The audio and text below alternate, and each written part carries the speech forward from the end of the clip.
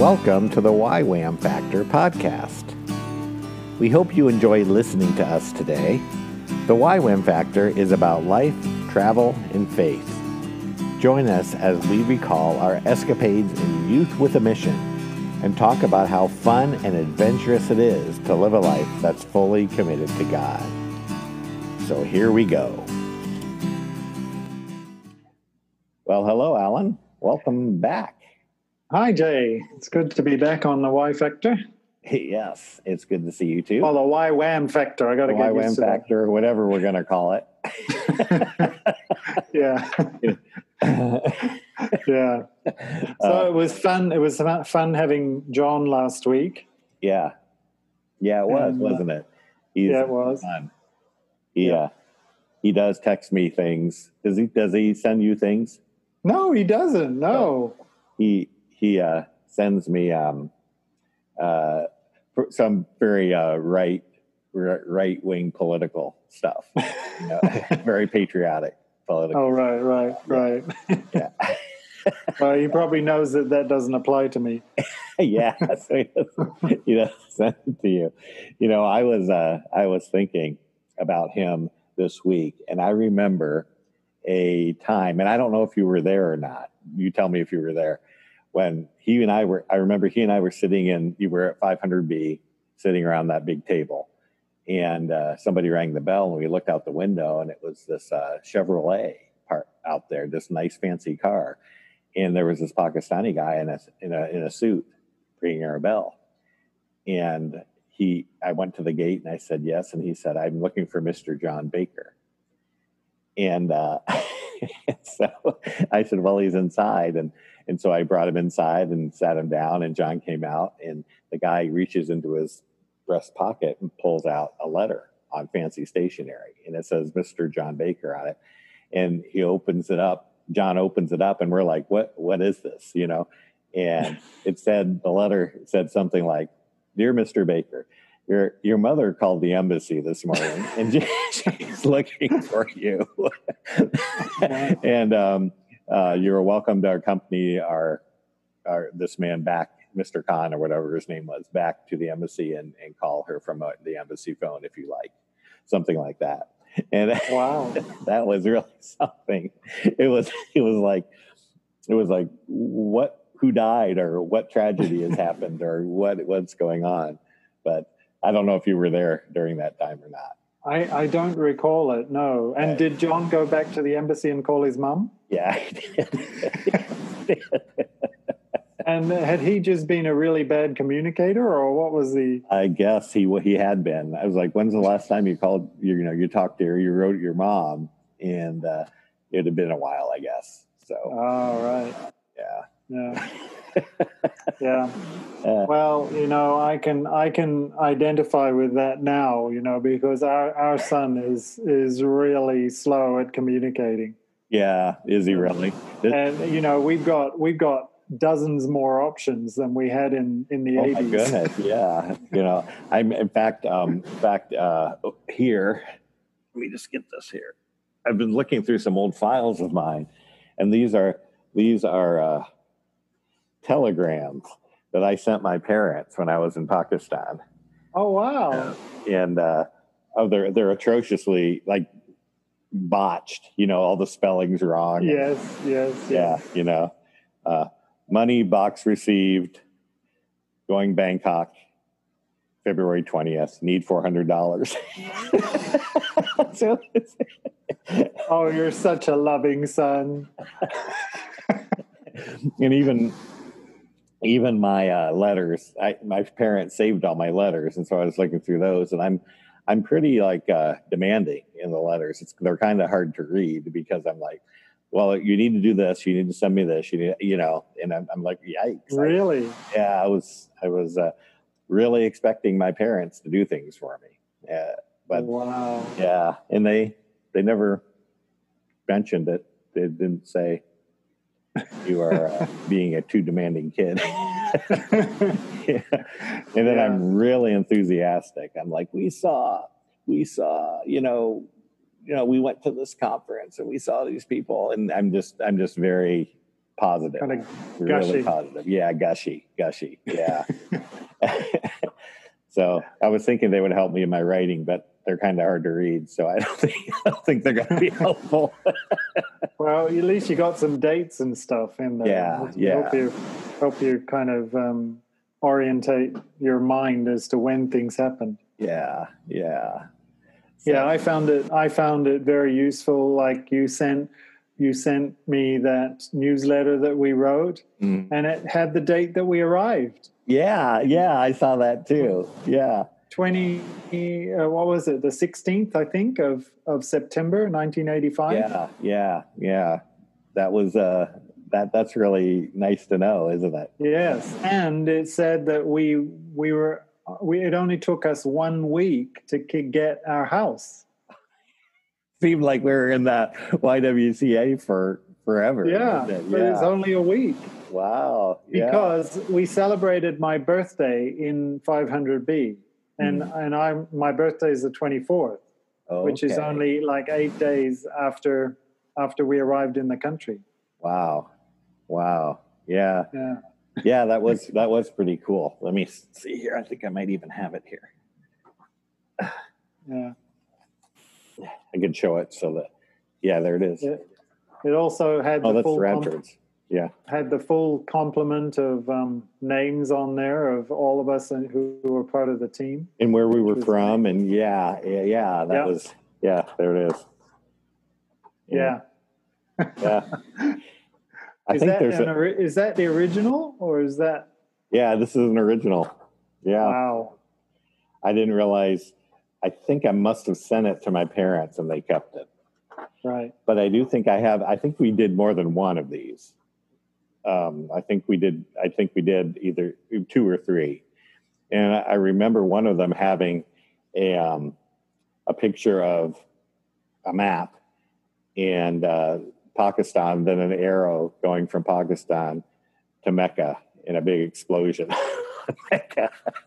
So I remember something like that. So I have a journal that I think it has the second one in it, but I haven't found it yet. Yeah. So yeah, there were very grandiose plans in that Westward Bound. You know, we're going to Mecca itself. Yeah, yes. Going to Mecca itself. Yeah.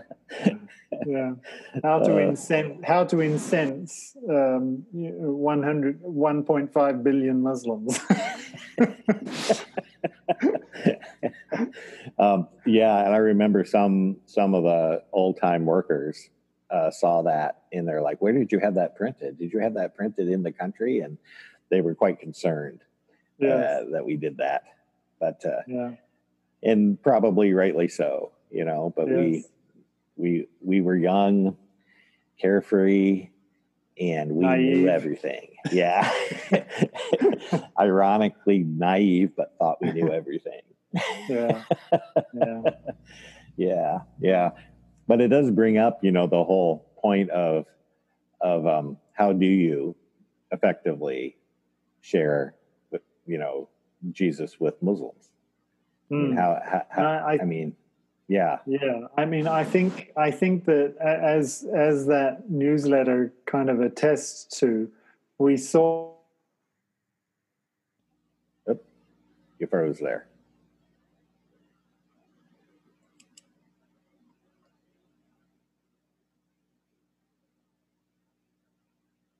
You're frozen now. Now I'm frozen. Am I back? You're back now. Okay. I'm not sure what happened. Anyway, might be a slightly. Today is raining and overcast here, so maybe that is affecting the internet. That can do it. Yeah. Okay. But I think we saw Muslims as targets and not as people. Yeah. We had this task in our mind of reaching Muslims, and planning churches. And the goal was kind of foremost, and people kind of, you know, they were a means to the goal kind of thing. Yeah. It's true. I think I think we had a goal in mind.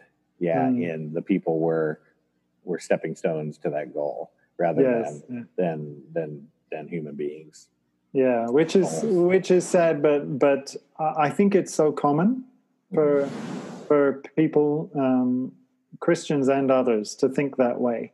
You kind of, and Western, I think Western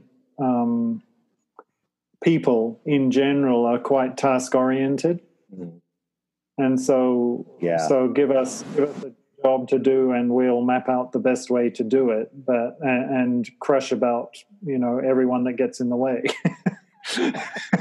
In the name of Jesus. Yeah.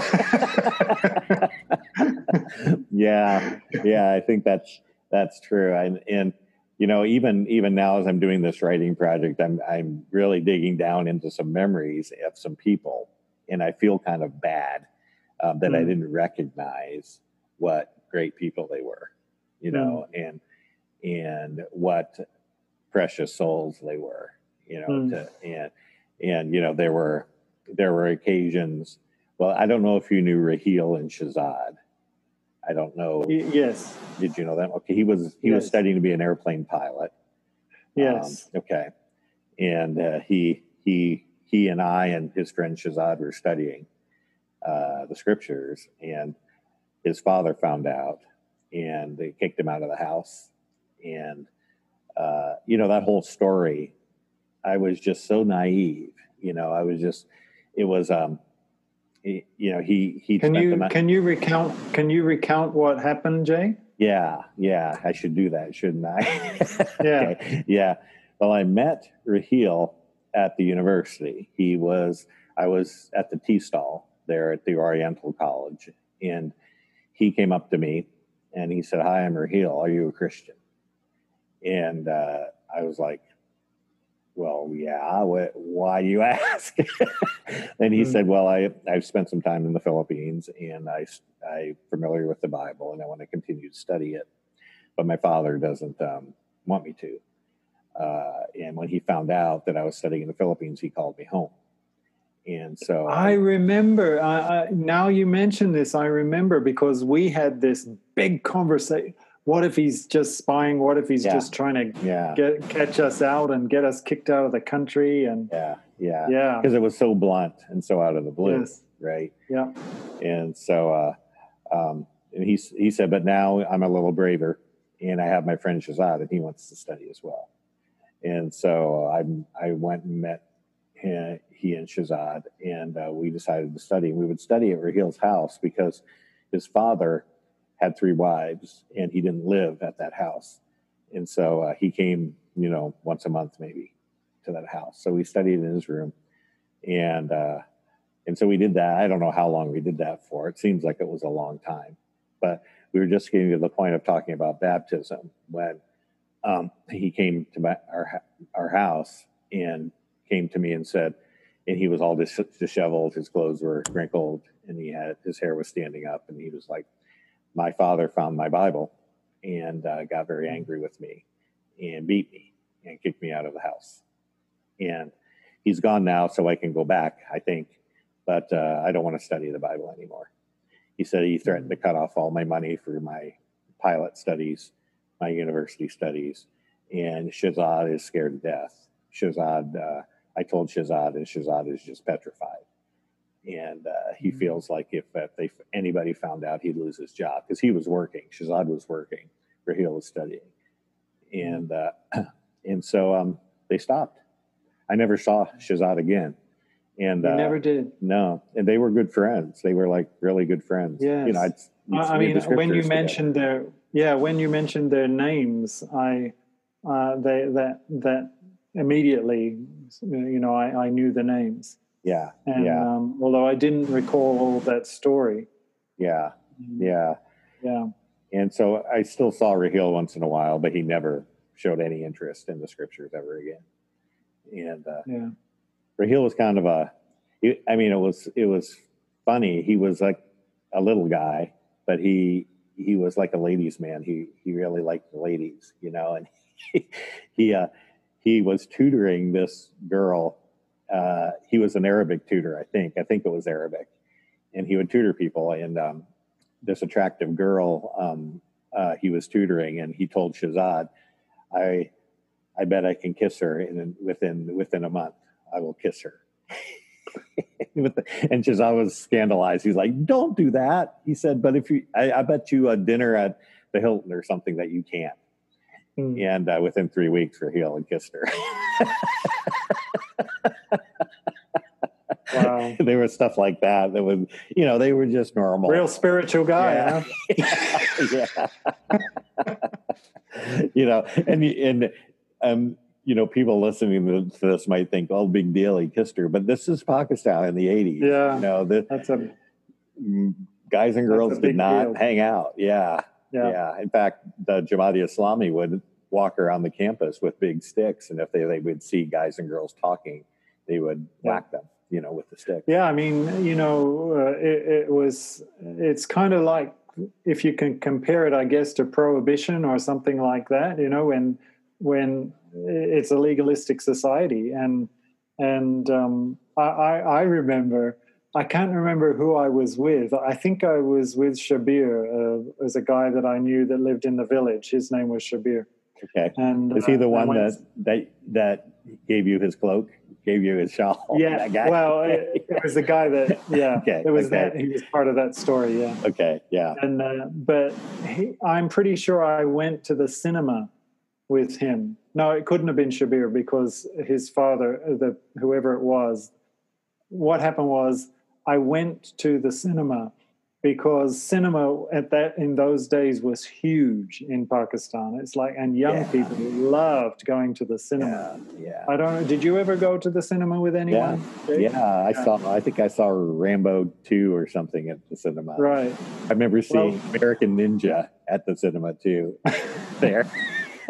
Well, I went to one of these Pakistani theaters with cinemas with one of my Pakistani friends. Okay. Who I said I wanted to go and see Mustafa Qureshi and Sultan Rai, and you probably recall those too. Yeah. Wow.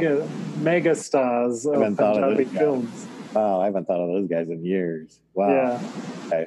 So I'm getting that buzzing quite a bit. Are you really? It's when I talk. Yeah. But anyway, I went to the cinema with this guy, and we watched a Mustafa Qureshi and Sultan Rai Punjabi film, which are just hilarious. I'd recommend anybody watching them. They're just so funny. And anyway, we came out, and then I remember afterwards we were both young single guys, but his father got upset with me because he saw me as the bad influence on his son going to the cinema. And so that's the kind of environment. So, where to be a pious young person, you don't even go to the cinema. And so being the foreigner, I was the one that got blamed. Yeah, I'm the bad influence. You're the bad influence, man. And that was a lesson to me, actually, to be really thoughtful about not what is acceptable to me, but what is acceptable in the culture. Yeah. As being what is a godly person. Right. Yeah. But I mean that highlights that kissing a girl is like that would be like terrible. Yeah. And terrible for the girl too. Yeah. Well, he did it by promising to marry her, and it's awful. But you've got to. There had to be, men and women, boys and girls, young men, young women were separate all the time, and they never saw each other, and maybe at the university they would, but it was very controlled, and I think it was hard for them, and I think you have cases of like homosexuality because of that. Oh yeah, it was a big problem. Yeah. A big problem in Pakistan. Yeah. But going back to Shabir, so you never saw him again after, like Shazad, you mean? What are you talking about? Sorry, yeah, I'm getting confused with Shazad and Rahil. Yeah. Shazad was Rahil's friend, and he was interested too, but he after Rahil got caught, I never saw him again. Never talked to him again. He was scared. What about Rahil? Rahil I still saw. He not as often, and certainly not as deep of a friendship as we had. He kind of went into the ladies' man kind of mode after that. Yeah, that's sad. Yeah. So I don't know. Sometimes I'm like, maybe he's my pilot when I'm flying somewhere. It'd be really cool to see him again. Yeah. But it was at his in his apartment complex where I played cricket for the first time, and I was up to bat, and they bowled to me, and I swung and I hit the ball, and I dropped the bat and took off running to my right because I was used to baseball. Yeah. And they thought that I was so weird. Yeah. Do that. Yeah. Okay. Yeah. I'm sorry, Jay, but I'm getting that buzzing almost every time I open my mouth. It's you or it's me? I guess it must be, because it's when I speak that I hear it. Okay. Okay. But I don't know how it's going to go when you come to edit. Okay. Well, I don't know that we can fix it right now, so hopefully it won't be that bad. So maybe I can mix it or something differently. Yeah. Okay. Yeah. So I mean, that was a great experience that you had with Rahil and Shazad. I mean, it highlights the difficulties that Muslims have if they want to explore anything that's different than Islam. Yeah. Oh, yeah. I mean, I never experienced anything that intense in India ever. You didn't have that in India with Muslims. They were different. But the further west you go, it seems the more intense it gets. Yes. And the more pressure people have. Yeah. Well, of course, Pakistan being an Islamic republic, its whole identity is tied up in Islam. Yeah. And so that kind of adds an intensity that may not be there in India, where Muslims are the minority. Right. Yeah. The what was his name? Zia Haq. Zia Haq was very using Islam to unite the country under him. Yeah. Yes. Yeah. And he's the one that introduced the blasphemy law, and it's true. Wow. And has which has really just caused havoc for the Christian community and other minority groups. Yeah.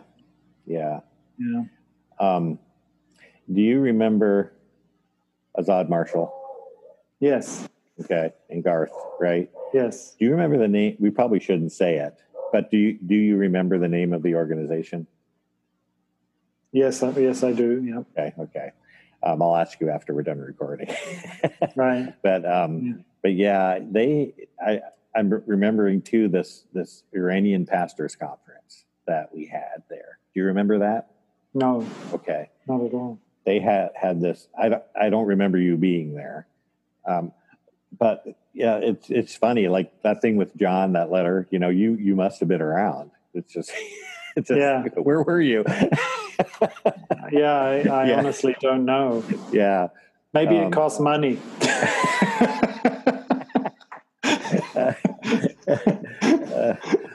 But I think it was during a time, it might have been when you were in Islamabad. But anyway, they had this conference and all these Iranian pastors came. And then Azad invited me. And so I went, and I had no idea who I was rubbing shoulders with. I mean, these guys were suffering. Like these guys were just really suffering. There was one guy named Johnny who who was about my age, and he just it was during the Iran-Iraq War. That they were fighting each other. Are you sure? Yeah, that's not till the 90s. The Iran-Iraq War. Iran-Iraq War was from 1980 to 1988. Oh, sorry. Yes, I was thinking the Kuwait. Yeah, you're thinking one. Kuwait. Yeah. And they would send the Christians to the front lines. And he'd been to the front lines, and he was telling me things.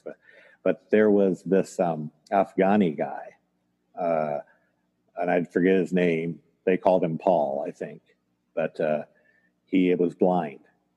Did you ever meet this guy? No. Okay. He was blind. He spoke 7 or 8 different languages. At this conference, he spoke in Persian, and all the Iranians were laughing because he was using colloquial Persian and very well. And but it wasn't his first language, and he spoke English very well. And he just told his story about how he was a blind school. He was blind. Did I say that? Yes, you did. Okay. It's an important part. But he said he was at the School of the Blind, and he'd memorized the Quran at 14 years old. And some teacher came up to him who was working at the school and challenged him to study the Bible. And he got a hold of a Braille Bible, and he read it. And God spoke to him, and he became a Christian. And he got kicked out of the school because of that. And but he studied all over he'd been to Germany, I know. But anyway, he told a story about how he was in Afghanistan, and people would shove him and push him down and toss him into the gutter because he was a Christian. And he was a blind guy, and people were just throwing him in the gutter and stuff. They just didn't care. And 2 years after that conference, he disappeared. And they finally found out that he'd been captured by these Islamists who had tortured him and killed him. And, and I choke up thinking about it, because I had no idea whose presence I was in. This guy was the real deal. And, you go away from meeting people like that thinking, what has my faith cost me? Yes. Because it really hasn't cost me anything at all. That's right. Except maybe, who to vote for in America in November. Yeah. That's my biggest concern, not that somebody's going to kill me or my family. He had a blind wife and 3 daughters, and one of his daughters is blind too. And I've always tried to figure out, well, why are there so many blind people in his family? It must have been a genetic thing. It must have been something like that. Yes.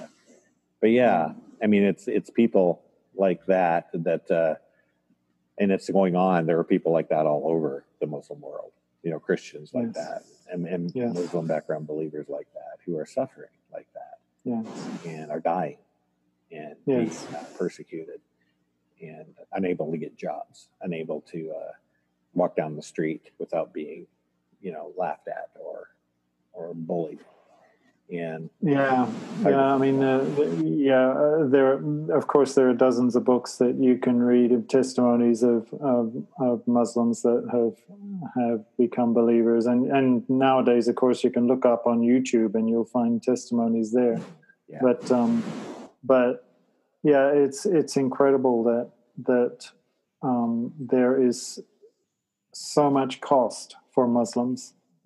There's every kind of cost you can imagine. First, I mean, not only the threat of physical violence, but there's the emotional cost of being a part of a very, very strong community, which the Islamic Ummah is. The Ummah is a very, very strong community. With an identity that is really being force-fed. I don't want that to come across negatively. They've been discipled into their way of thinking since they were children. Yeah. and so, force-fed sounds like I'm accusing them of indoctrination. Yeah. Well, everybody indoctrinates their family, into what they believe. Yeah. And it's just sad that in Islam, part of the whole deal of being a Muslim is the whole thing of discouraging investigation. Yeah. Yeah. And well, even back in the 80s, there was no internet. There was no, it was hard to get a hold of Time Magazine or, Herald Tribune or anything international. And if you didn't speak English, you couldn't read any of those things. And so there was very limited resources for people to do any sort of discovery. And so when they were taught things, they believed them. Christians, America's a Christian country, and the Christians put out movies like these, with sex in them and stuff.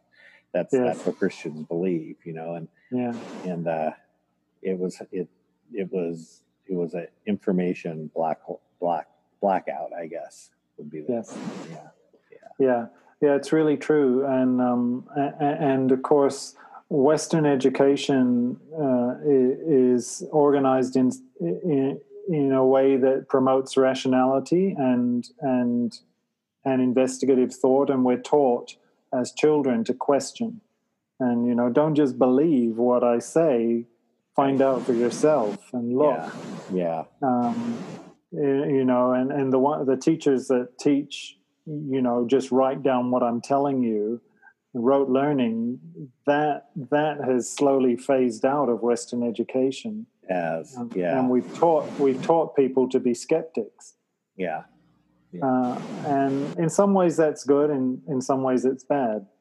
But it's very much at the other end of the scale. Definitely. At least in Pakistan, where rote learning is the norm. Yeah, and we have this culture in the West. I know here in the States of don't trust the man, stick it to the man. Don't trust authority. And you're really seeing that now in our culture. There's nobody trusts anybody. We don't trust news outlets. We don't trust, the president. We don't trust anybody in Congress. It's just really something else. Not that they're doing. I don't want to get off on American politics, but that's just part of our culture, now, and it's so different than Pakistan. And even here, like for example, if I don't know, I would think of an example. If here we had a driver in India, and he didn't show up. He was a bad choice for a driver, and so I fired him. And when you fire somebody, and he argued with me and he begged me, and I was like, no, sorry, can't use you anymore. Bye. And he left, and I had no worries about him retaliating against me. But in the States, if I did that to somebody and they were angry at me, they would come back and slash my tires or something like that. And so there's this compliance. There's this, what am I thinking? The poor are beaten down in these countries. And so they have given up in some ways. And whereas in the West, we don't necessarily encourage that kind of behavior. We stand up for yourself, make yourself known, stand out. Don't let people put you down. That's encouraged. So. We've kind of swung way to the right in that respect, haven't we? And in some ways, this anti-disestablishmentarianism is coming back to bite us. What did you find? I mean, we've both, moved on from the our Pakistan days. Well, those Pakistan days for you, but we both continue to work with Muslims for most of our adult lives after that. what did you find most effective to communicate the gospel? First of all, Yeah. What do you consider the gospel? I mean, what did you communicate to them, and how did you do it? In the early days? No. What have you found effective from all of your experience? Oh, okay. Right. Well, I think I've mentioned in a previous post, but not in context of this discussion, that the first thing I had to do was move away from the whole view and attitude towards Muslims as being the target, to seeing Muslims as people. And when did that happen for you? Like, when did that? Well, I mentioned. I think I've mentioned earlier about not really enjoying Pakistan when I was there at first. Yeah. And it took me a couple of years to really come to terms with the fact that God wanted me to stay there. Okay. And in order for me to want to stay there, I had to ask God to change my heart towards Pakistanis, because I was really there for the task of planting churches, of trying to reach Muslims with this message. Mm-hmm. And I didn't love the culture. I didn't love the people. And so the first thing I did was ask God to give me his love for the people of Pakistan. Okay. And he really did that. He transformed my attitude and my whole demeanor towards Pakistanis to begin to love the culture and see the good in the culture, and to love the people. And that took time. Okay. But once I think I changed to seeing the people as people that God really was concerned about. Mm-hmm. You'd think that going there as a missionary, I would have already felt like that, but it didn't. It took time for me to learn that and to be transformed by the Holy Spirit. Yeah. So that took time. Yeah.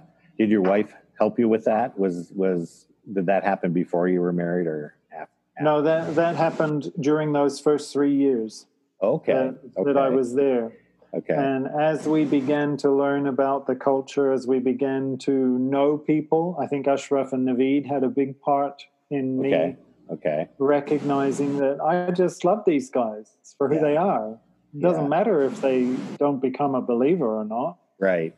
I just care about them. Yeah. And so that really changed my whole attitude towards the task.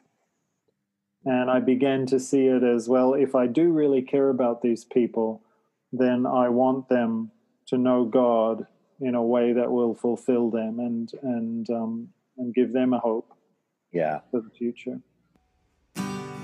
Well, if you're enjoying the YWAM Factor podcast, why not head on over to patreon.com/YFactor. That's patreon.com/YFactor, where you'll get pictures, video, podcasts, and other things that aren't normally available to the average person. So head on over there. That's patreon.com/YFactor with the letter Y. Now back to the podcast. So, I felt during those 3 years an obligation to inject the gospel into every conversation I had. And so, like with Raheel, for example, when he's talking about kissing that girl, I'm feeling like, well, you shouldn't do that, and instead of just enjoying the relationship, and when I would be on an airplane, I would feel an obligation to share the gospel with the person sitting next to me, because, I might be the only person that person ever meets that will hear the gospel, and feeling that pressure. And it wasn't until I got married and we lived in Hawaii for a while, and we had a church there, and the pastor's name was Perry, and he challenged me theologically. I had no theological education at that point, and so he challenged me on that theologically, and it freed me. once I began to kind of look at the scriptures and realize, it's not my burden to carry. Because I think we were taught that in YWAM. I think we were taught, if you don't go, nobody else will, and if you don't share it, nobody's going to. So maybe that person is you're the only person he'll ever meet that could share the good news of Jesus with. So you better do it. And that was a tremendous burden that I carried everywhere. But understand. Yeah, it's a problem. It's a problem, isn't it? When it becomes your burden rather than you're just the person that the Holy Spirit might use. Yeah. And it could be true. I could be that only person that person will meet. But it's not. It's trusting God in that, and not in my ability to share eloquently or share at all. You have to trust in the sovereignty of God in that. Yes. Yeah. In saying that, though, I know that I was challenged the other week when you mentioned my discussion with. You actually mentioned one or two times where I was sharing the gospel with people quite pointedly. Your memories of that, and that challenged me myself. To think, well, there was a time where the gospel was really foremost in my mind, and where I was eager to share it. And so it made me think again, well, where am I at now? And am I too reticent when it comes to sharing the gospel? Yeah. Because unless you're an evangelist, it's easy to hang back from sharing the gospel and miss opportunities because you're so kind of like, well, I'll wait for exactly the right time, sort of thing. Yeah. I was a youth pastor for a while, and one of the things we did is sell Christmas trees to raise funds. And I bought all these Christmas trees, and we were selling them. And this guy came to buy one, and I recognized him at an old job of mine. He was the window washer. He would go around and wash the windows of all the shops on the street, And I hadn't seen him in a while. And so I said, "Hey, you kind of disappeared there." And he said, "Yeah, I had a heart attack. And I'm supposed to have surgery, but I'm afraid to have surgery." And I said, "Oh," and he said, "Yeah, I'm afraid I'll die on the table." And he was just literally crying for help. And this is at a church, he's buying, and I didn't even pick up on it, until after he was gone. And I just, it was such an opportunity to just, he was asking for it, he needed it. And looking for those opportunities and being aware of your surroundings and of the people around you is important, for me anyway. And I think those early years when we were there, we were very much, that was the whole reason we were there. Yeah. And so we were jumping on those opportunities. And I mean, that's amazing. What you shared about Raheel and Shazad, that's amazing. Some in those days, in the 80s, there would have been cross-cultural workers who would have salivated over an opportunity like that, and there it was, dropped in your lap. Dropped. Yeah. I'm just sitting there minding my own business. Yeah, I mean, and who knows where Raheel and Shazad are today, Right. And maybe that time with you was really transformative and was picked up by the Holy Spirit later on in their lives. You're aware of what happened with Ashraf Naveed too, right? It was after you had gone to Islamabad, I think, maybe you were at the SOFM or somewhere, right. And I remember this really clearly. We were together at Ashraf's house. Ashraf, they lived in that little brick building, and they had a buffalo in there and everything. Do you remember this? Yeah. And we were on a charpai, just sitting there looking at the stars and talking. And I said something like, so what are you thinking about God these days? And Ashraf said, I want to study the Bible. And so he and Naveed and I did that for a while. Do you know this story? I don't think so. Okay. And then they said they wanted to be Christians.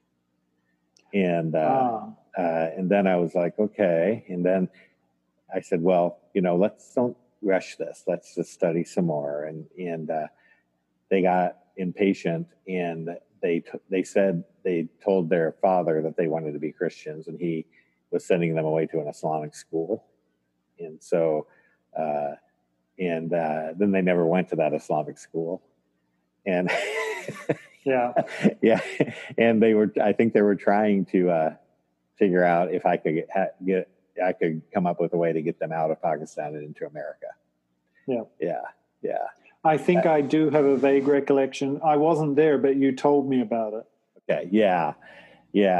That was they were that way. They were always scheming. Yeah.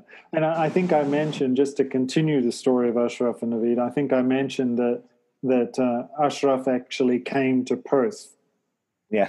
When I was there as a single. Yeah. This is after I left Pakistan and I was there studying in Australia. And he came. He flew into Perth, and I spent time with him. Oh wow! And he was very much the young kind of hip guy, and of course I wasn't that. I was still the same person I was in Pakistan, so we spent a bit of time together, and then he had to leave. He didn't have a visa, a long-term visa or anything. Okay. And he had to leave again, and I've never seen him since then. Did he come just to see you? I'm not sure why he came. Okay. Maybe he thought I could help him, but I couldn't, of course. Okay. And every Pakistani thinks that if you're a foreigner, you've somehow got an inside track at the embassy. Yeah, that happened all the time, didn't it? Yeah, it did. But anyway, so he left then, and I never saw him again. And I always thought Ashraf was the more kind of bold, I'll do anything kind of guy. And Naveed was always the one that seemed to have his head screwed on a bit tighter. But I would agree with that. Yeah. I never saw Naveed after leaving Pakistan, or I've tried to get in contact with him, but I couldn't find him. Naveed called me. I was living some in the mid-90s sometime, and he was in America. He was in New York or New Jersey, and he was working. I can't remember exactly. He either had a limousine company that he'd started, or he was working at one. My guess, knowing Naveed, was probably the latter. Yeah. But he was like, so we talked a bit, and at that point, I was thinking of how to get back to Pakistan. So I just asked him about business opportunities and stuff, and then that was it. Didn't talk to him again. Haven't seen him. Because his dad, my memory is that his dad was he was from a wealthier family. His dad was a businessman or something. I never really paid attention to his parents. So I never saw them. So I don't know. But if that's what you remember, it's probably true. Yeah. Yeah, I think so. But again, that was a part of, for me, they were a part of my transformation, and I just really got to know them as friends. And obviously we would have been trying to take opportunities to share the gospel with them.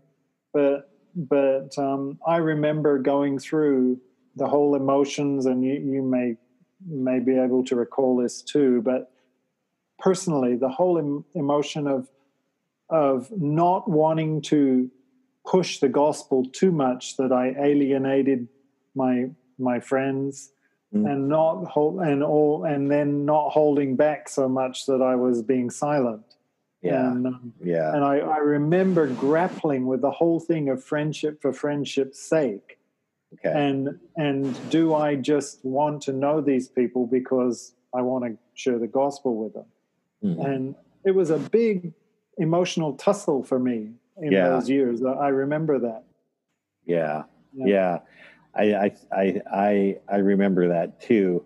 It didn't haunt me that kind of, like some people also when they're part of an organization and they go overseas as part of an organization and they can't reveal that part of themselves. They feel deceptive when they do that. And I never had any trouble being deceptive. No. But, Jay, I remember you're a really good liar. Nobody could ever tell when you were lying. Not. Yeah, I was really good. You know, I could play Jesus really well on the cross. Couldn't I?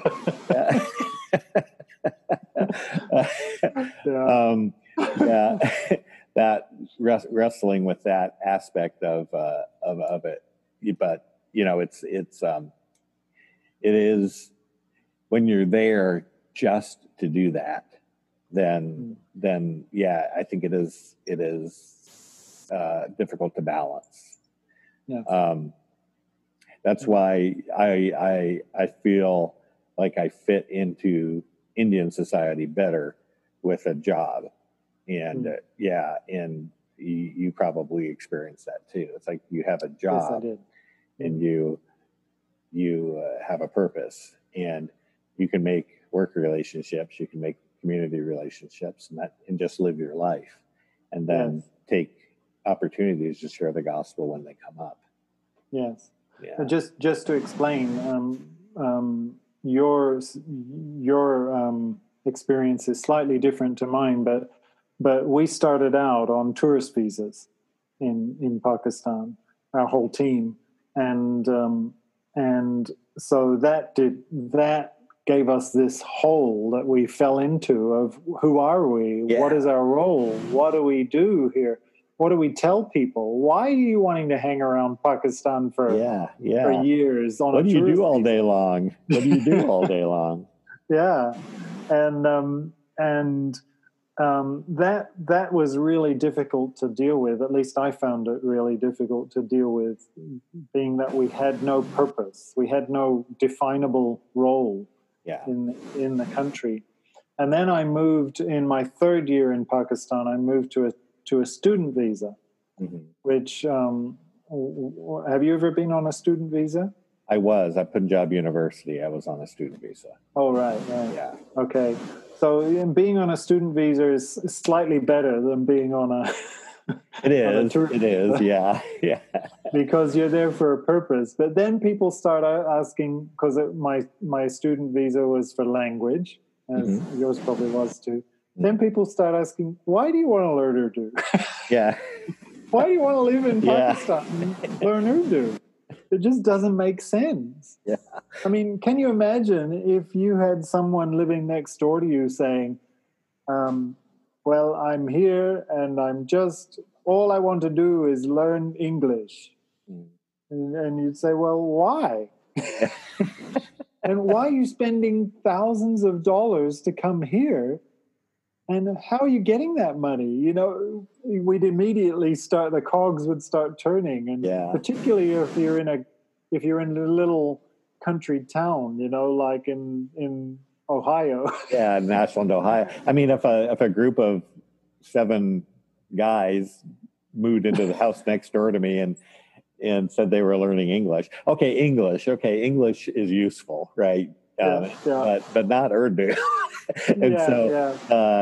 And they said they were learning Urdu and they didn't do anything all day. They had all the money to be able to afford this house, and they had this Volkswagen Beetle that they drove around all the time, and it'd just be weird. I'd probably call the FBI. It was. Yeah, and it was weird for me too. In when I was on the student visa in Islamabad as a single, and then I went back on another student visa as a married man with my wife and children. Oh gosh, But still they're learning Urdu, and why are you bringing your family out here to learn Urdu? It just doesn't add up. Yeah. And naturally and understandably, people were skeptical, and